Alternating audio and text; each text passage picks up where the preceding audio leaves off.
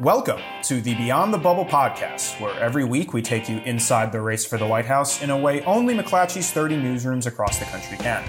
I am Adam Wollner, the politics editor for McClatchy DC, filling in for Alex Roarty today. We hope everyone is hanging in there amid these unprecedented and uncertain times. Joining me today is Dave Katniss. He's a national political correspondent for us in our DC bureau. Dave, welcome back. It's good to be with you, Adam. It's raining outside, but there's always sunshine inside the pod. That's a great way to put it. Yes, a very gloomy DC day, but good for podcast listening. You know, yes. For those in the DC area waiting for this to come up this afternoon.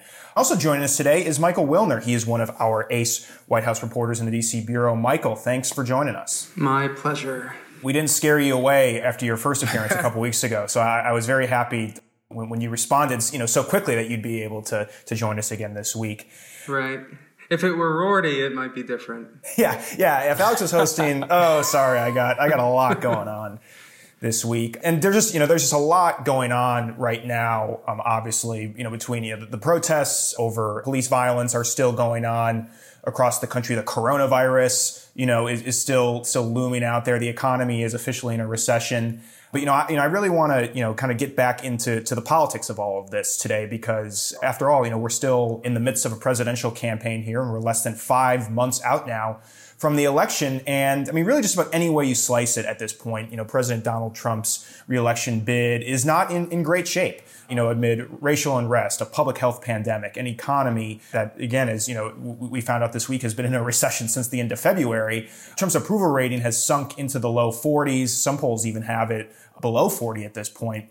Meanwhile, Joe Biden has established a lead of about 8 points in the national polling average. Trump is also trailing in polling averages in most of the key battleground states as well. But of course, if the past 4 years and 2020 in particular have taught us anything, it's that a lot can change in the course of just a few days, let alone a few months. Remember when Joe Biden lost Iowa and New Hampshire badly and we were all writing off his campaign, or when President Trump was impeached and we thought that would be driving the campaign? Those are all distant memories at this point. So I guess the question right now is this moment that we are in right now, is it just, kind of nothing more than a low point for Trump that he can eventually rebound from? Or has the race really fundamentally changed? One that everyone expected to be, kind of a razor thin, really tight race. Have all of these sort of outside events really structurally changed the course of things? Dave, you and Alex spoke to a lot of smart strategists from both parties this week. What did they tell you kind of about this moment that we're in right now?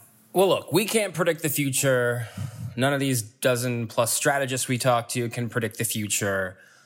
But the moment we're in right now, this is a fundamentally different race than it was even a month ago, really, and certainly going back to February. You look at the national lead that Biden has been able to establish, it is at about 8 points. And that is basically a parallel to the margin that Barack Obama won his first election, which was an electoral college route. People forget it wasn't a close rate. It was close margins in a lot of the states, but it was an electoral college route. And that's what Robert Gibbs sort of used as the comparison. Now, of course, 1,000 things could change between now and Election Day. We've got to put caveats on all this stuff. But, as political reporters, we are here to analyze and report on what is going on in this moment and time, not to say what's going to happen on October 30th or 20th. Tons of things can happen. And we're not saying Trump can't win.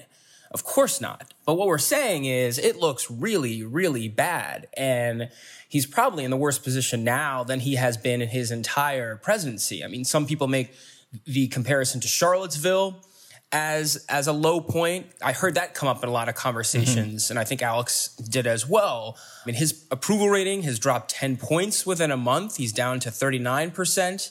Approval, 70% of the country thinks we're on the wrong track. That's a staggering number for him to face. And then just, nerding out in the battleground states, he's behind in 5 of the 6 key core states that almost every strategist points to, them being Michigan, Wisconsin, and Pennsylvania, Florida, North Carolina, and Arizona.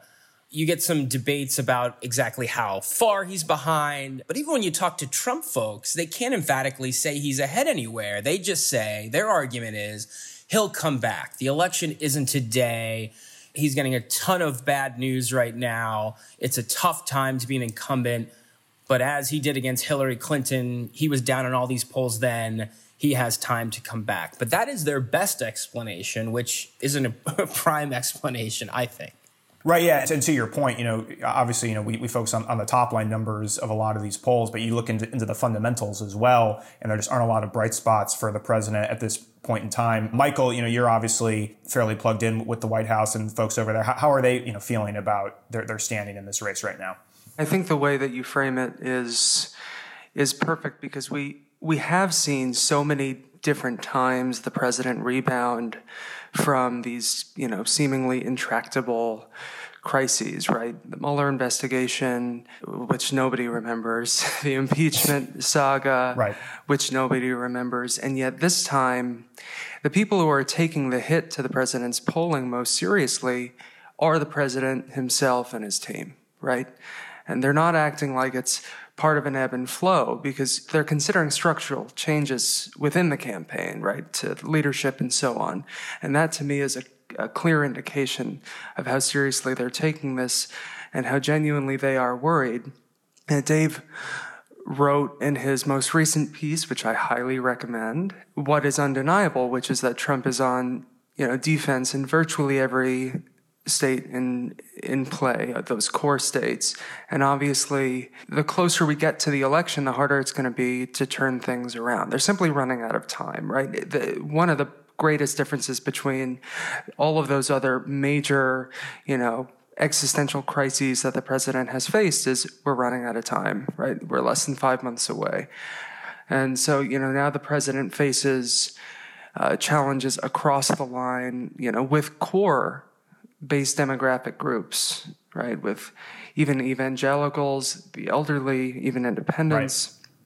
Right. And he's taking boldly transparent efforts to shore up those bases of support, right? Moving, I think it was last week, to slash out-of-pocket costs for insulin, which is really important to elderly voters. Obviously, that stunt outside of St. John's Church, which backfired spectacularly during the protests with the holding of the Bible outside Lafayette Square. One thing I think is important to note is that there are folks within the Trump orbit who think that there's an opportunity here to divide the Democrats on the question of defunding the police. Obviously, they're hammering that home. But there is a bit of a sense of, if you had a Teflon Don in 2016, there's a sense of a Teflon Joe a little bit, because these attacks on, his family ties to China have fallen flat. The Tara Reade accusations have not borne out through, reporting. His record on crime is not sticking, and even, the attacks on his forgetfulness don't seem to actually be sticking among Democratic voters, all of which is ironic, coming from the Trump campaign, given what they were able to survive in 2016. So I think that what they're hoping for is to sustain or further erode what they view to be, weak enthusiasm numbers for Biden by disincentivizing activists from supporting him. But I just don't know how effective that's going to be at this point. Part of the problem for Trump is that they haven't been able to find, that one attack that's really worked against Joe Biden. And, because one of the big advantages the president has had this whole campaign was his massive war chest, and he still holds a big financial advantage over Joe Biden. And they really started to unleash that barrage of ads last month, but the numbers haven't really moved. Dave, what can the Trump campaign do to try and kind of turn this into more of a choice between Trump and Biden, rather than, right now it's really shaping up as a referendum to, how is the president handling the economy? How is he handling coronavirus? How is he handling this racial unrest and criminal justice reform and all these other issues that are, dominating the spotlight right now?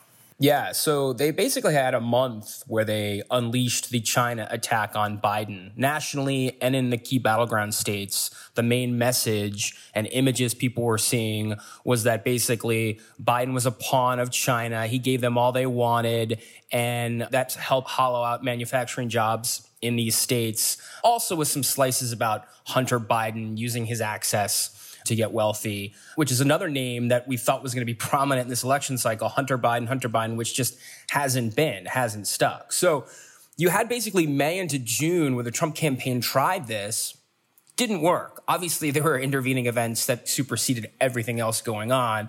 But now we just seen this week the Trump campaign roll out a new ad with Biden basically trying to tie Biden to Antifa and using the images of protests, the more extreme protesters around the country exhibiting some violence, and then layering Biden kneeling with a mask on. And, to me, it seems like quite a reach. As we well know, we covered the Democratic primary, all of us, Biden is not seen as an extreme figure. He was seen as the most moderate, safe, reassuring figure, to some consternation among Democrats, right? Like a lot of Democrats wanted someone, tougher and more to the left. Biden just isn't that figure. But there is some data that the Trump allies, I will say the super PAC in particular, said Biden is not defined as you guys think he is with most voters, that most people just know him as Obama's vice president and the guy who beat Bernie. And if you're a younger voter, you don't know his record. Now, if you're an older voter, you know he's been around forever. But they believe, and a lot of this is going to be whether they can depress turnout. Can they depress younger people? Can they disincentivize younger people from coming out and voting for Joe Biden? David Plouffe has said, I know on his podcast, the only way Trump can really win some of the battleground states, Michigan, Pennsylvania, Wisconsin, is if he props up a third-party candidate, right? The Gary Johnson, Jill Stein. Neither of them are running this year. You don't have a recognizable name. And recognizable, I just mean getting, 2%, 3% to peel off. Yeah. They're not there. So Trump's got that problem as well, that he doesn't have help, drawing, at least yet, sort of a protest vote to pull Biden's number down, to be able to win a state with 46, 47%. Sort of an ancillary issue that I think the Trump campaign has to deal with. But I think they're going to be in teardown mode for the next couple months. It will be interesting to see their summer strategy. But based on that ad that they unleashed this week, their brand new ad, they're going to go tough on law and order. And they're going to try to transform Joe Biden into a member of Antifa. Is quite a reach, but maybe their best one right now. And Michael, to circle back to a point you were making earlier about how, this, might be different from other crises President Trump has faced, like, impeachment and the Mueller investigation, things like that, obviously happening closer, much closer to the election. But two, there aren't any signs that these issues of the coronavirus or, the economic recession or this sort of civil unrest is going to be going away anytime soon, right? It seems like, Trump is going to have to be prepared to deal with this through the summer, if not into the fall, right? The biggest question in my mind is not only what the second wave of the coronavirus is going to look like, but what it's going to do to turnout. I think that the biggest unknown at the moment is how it's going to affect turnout among the elderly, which of course is absolutely critical to a Trump victory. So to the extent that their plan is to suppress turnout among young voters, I think that they're going to have to succeed beyond their wildest expectations, really, because of a likely suppressed turnout from elderly voters because of a second wave. Another thing that I think is concerning for the president is, he's campaigning on this narrative to be the great American comeback, that he's leading this great comeback because Americans, as we all know, love a good comeback story. And there are really two dangers to this. First and foremost, it's not jobs numbers, right, that the president needs. Americans don't vote on jobs numbers. They vote on actual jobs, right? Are they suffering? Are their loved ones suffering?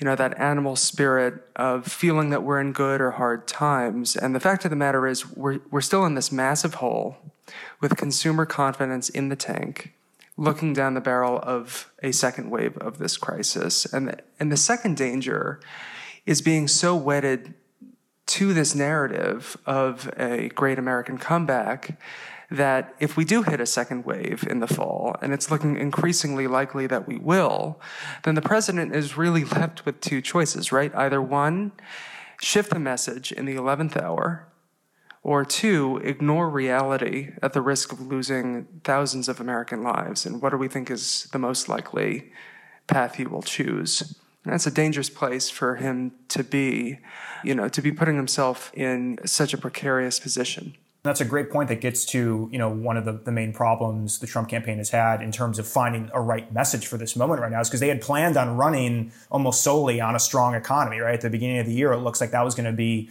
one of the best cards he had to play. Of course, things look a lot different now. Maybe, one potential bright spot there for Trump, if you do, look into the weeds on some of these polls, even where Trump is losing, he still does, beat Joe Biden in a lot of these polls on who's better to handle the economy, right? They prefer Biden on race relations. They prefer him on healthcare, coronavirus, but he still is beating out Biden in a lot of cases on the economy. And even though, that revelation I mentioned earlier that the U.S. economy is in a recession, there was some relatively positive job news recently, the unemployment rate going from 19.7% to 16.3%. Again, not great, but at least a positive trend for once. Dave, is an improving, though maybe not necessarily strong economy, could that be enough for Trump to kind of bet his campaign on here as we go into the fall? I think it's his best bet. I mean, as you said, I think those numbers are important. If he can make it an economic election, which a lot of presidential elections come down to, I think this could be the outlier, that this is not an economic election, that this is just solely about a Trump temperament election and people are exhausted and they say, this is enough. But if Trump could get the unemployment rate down to 12%, 11%, 10% going into October, still terrible numbers, but he can then stand in the Rose Garden and argue, we are on the comeback. Why would you change drivers? I built the greatest economy once. We're on the path again. If it wasn't for coronavirus, we would be in even better shape. And this time next year, it's going to be roaring back like you wouldn't believe. Here are some economic proposals I've got for January 2021. That, I think, is the ideal scenario. And I will say, Democrats know this. And a Democratic strategist I spoke to, they outlined, a worst case scenario of a fall where you've got unemployment dropping at a greater rate than expected, the prospects of a coronavirus vaccine earlier than expected, and, Trump signing on to some bipartisan criminal justice reform where he can, claim he's helping solve the racial unrest in the country. That's, of course, a lot to count on. That's a sort of 3 Hail Mary passes. But, Democrats are so shell-shocked from 2016 that they say, look, this isn't out of the realm. Right now, we feel really, really good. Biden would clean up. He'd win. He might win by double digits. It might be a blowout. But by October, a lot could change. And they also have to be careful about not rooting against these things, right? An economic recovery is something we all want. A coronavirus vaccine is something we all want. So they got to be careful about, if we do get good news, to sort of be the clouds and rain on it. Because, man, I want a coronavirus vaccine. It has nothing to do with my politics. I want people to be employed, Right. And so I think that's the risk. Right. The best hope, however, is that the president can provide not good news, but hopeful news, as in to say that, we are at, as you say, 10, 11, 12% unemployment. The Fed said we'd reach the end of the year, around that. And as you see, stocks have been falling on that news that this is going to be a protracted recovery. That's not good news. It's relative to, 19%. Right. But an extremely poor number to go into an election with. And in terms of a vaccine, and we've been doing a lot of work on this, the best hope that they have is that the president can go out to the Rose Garden and say, we've identified a candidate that's, gone through phase 3 trials and, but there will be no widely accessible or even limited access to a vaccine by the election. And so he will have to be making a promise. Yeah, it's going to be about projecting into 2021. These things are on the horizon, and we're going to deliver them next year. It becomes not a matter of deliverables is the point. He will not be able to say that I delivered this. He'll be campaigning on several promises. Sure. And at this point, how much credibility does he have to make those promises? And he has to disqualify Biden. I think we keep going back to that, but I think that's it's going to be a really negative, nasty campaign. I mean, the other prospect that Democrats fear is that if there are debates, if there's even one debate, Remember in 2016, people thought Trump lost the debates to Hillary Clinton. The media polls after that were, Hillary won at 2/3. Well, not so, in a lot of the voters out there. And there is more of a concern that Biden could have a flub in one of these debates because we've seen him in television interviews and, his appearances before where he makes flubs, he makes mistakes, he loses his train of thought. He says something controversial and that Trump could goad him. That you could have a scenario where Biden is sitting on a nice lead, comparable to where he's at now, and then makes that mistake where 70 million people are watching and they go, ooh, Yeah, but what evidence do we have that Biden's flubs have been held against him? I mean, we asked this question, repeatedly of Trump. Right. Throughout 2016, and the answer was obviously that, it wasn't held against him. And I think that we're facing an interesting, I'm not drawing a direct comparison because they're obviously different magnitudes, but it doesn't seem as if Democrats are going to necessarily take pause. Michael, I think you might be onto a story idea. That Biden is like the Trump of 2020. Yeah, right. What'd you call him before? Teflon Joe, right? Yeah, right? Because Trump got away with everything in 2016 and people couldn't believe it. In a normal campaign, if Biden was against Marco Rubio or Jeb Bush, would it matter a lot more that he has having all these problems and says all these things that, They get overshadowed so easily. Yeah, and then Trump gets on Twitter every night and people are like, what? In comparison. So, yeah, that's interesting food for thought. Before, we completely bring the listeners into, a pitch meeting here, I want to make sure we hit on our final topic here. It's really been striking to see how, members of both parties are really changing the way they're talking about and approaching one sensitive issues like race relations, police violence, and criminal justice reform, as the tide of public opinion has really quickly shifted on these topics in the wake of George Floyd's death. Trump and his conservative allies, however, we're talking about what, his message might look like. I think one clear indicator from the past few weeks is that, they're leaning, even harder into this message of law and order.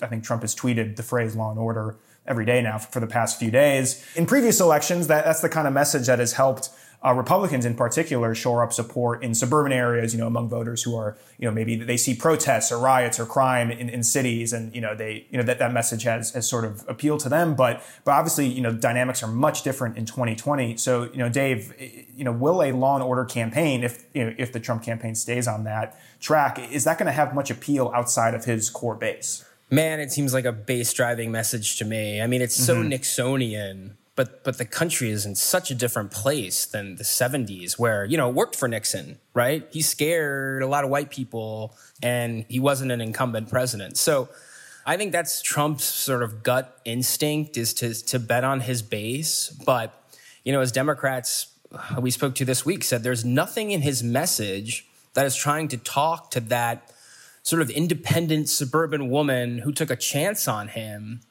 and maybe likes some of the economic policies, but hates the tone. The Black Lives Matter poll is so striking. Black Lives Matter is more popular than all these other interest groups now. And it happened faster. It happened in a month's time. And so Trump screaming law and order could have been a winning message a decade ago, but it doesn't look like that anymore, just given where racial awareness is going in this country. So the problem is the Trump campaign can construct any type of message and Trump will change it or blow it up on a dime. And I think his advisors probably don't want him on Twitter just saying that every day, but he's going to go with his gut because that's how he won in 2016. The one thing I will say on the criminal justice piece is that in interviews this week, they do seem intent on going hard at Biden for the 1994 crime bill, something they believe a lot of younger voters don't know a ton about, that they will argue led to mass incarceration, and many Democrats agree with them on that. They think that's a winner.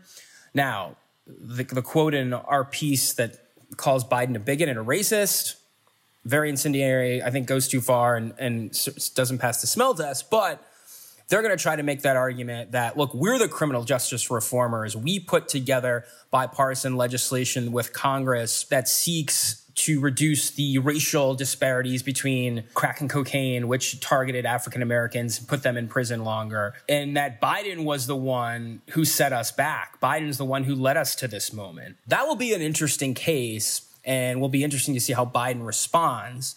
But, criminal justice, I think, will be an issue now throughout November. Yeah, Michael, I know you've been doing some reporting on this. The White House, congressional Republicans are working right now to find some sort of criminal justice reform package they can put together this summer. What are they kind of hoping to get out of that? And, where do things stand, at least as of Thursday morning here?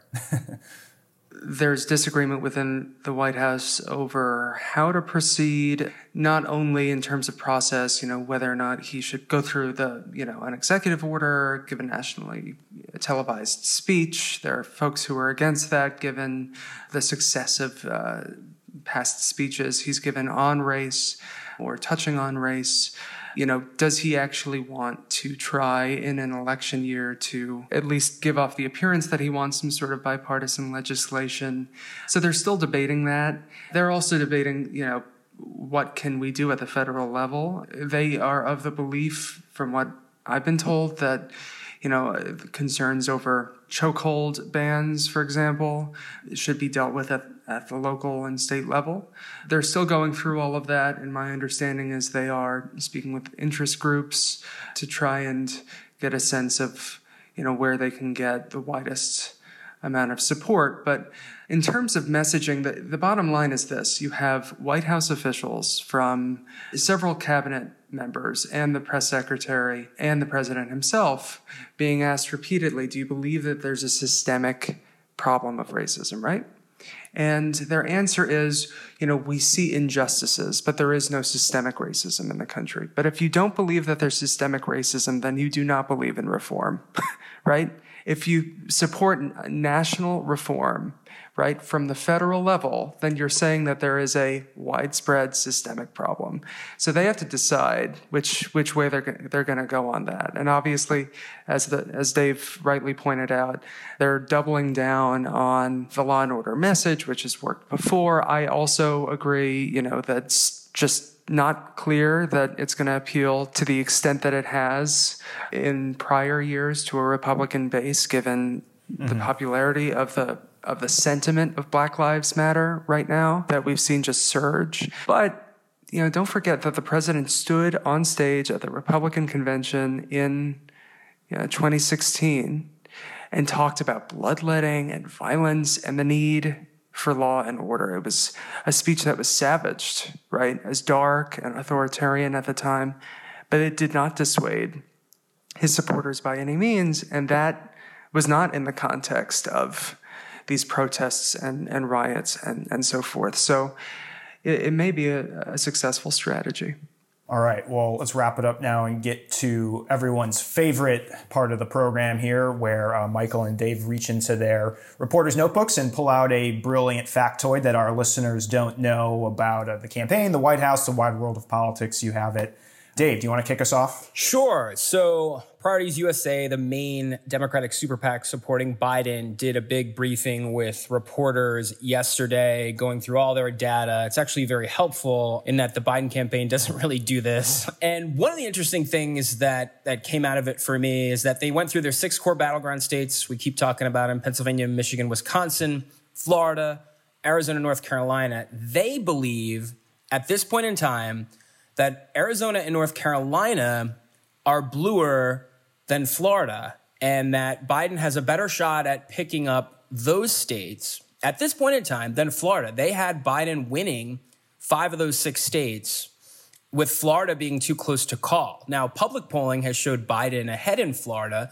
They are less bullish on Florida, which is why they're investing more in Arizona and North Carolina. So it's just interesting from sort of a political nerd's outlook, like we all are. Florida is the quintessential battleground state. It has been for years, but Democrats are less confident about the Sunshine State than they are sort of the new emerging battlegrounds of North Carolina and Arizona. Yeah, it's been fascinating to see kind of how that shuffling of the battleground map has really been shaking out this year, and I have a feeling it will continue to change through November. Michael, what do you have for us? Yeah, one thing that struck me is that conventionally in the lead up to an election, you see top White House officials move to the campaign for the reelect. You're actually seeing a little bit of the opposite right now. Several officials, obviously Kayleigh McEnany being the most prominent, have joined the West Wing. So it's a little bit, in the reverse, which, I'm not reading too much into it. I just think it's an interesting little tidbit that might tell us something about how the president thinks that the White House is his most powerful platform moving forward. All right. Good stuff today, guys. We'll have to do it again. Thanks so much for coming on. Thank you. Thank you, sir. And a thank you to our producer, Jeremy Sheeler, as well as to our executive producer, Davin Coburn. And of course, thank you, the listeners. Check us out on Apple Podcasts, Spotify, Stitcher, or whatever podcast app you use. And if you like what you're hearing, please leave us a rating or a review. We'll talk to you next week.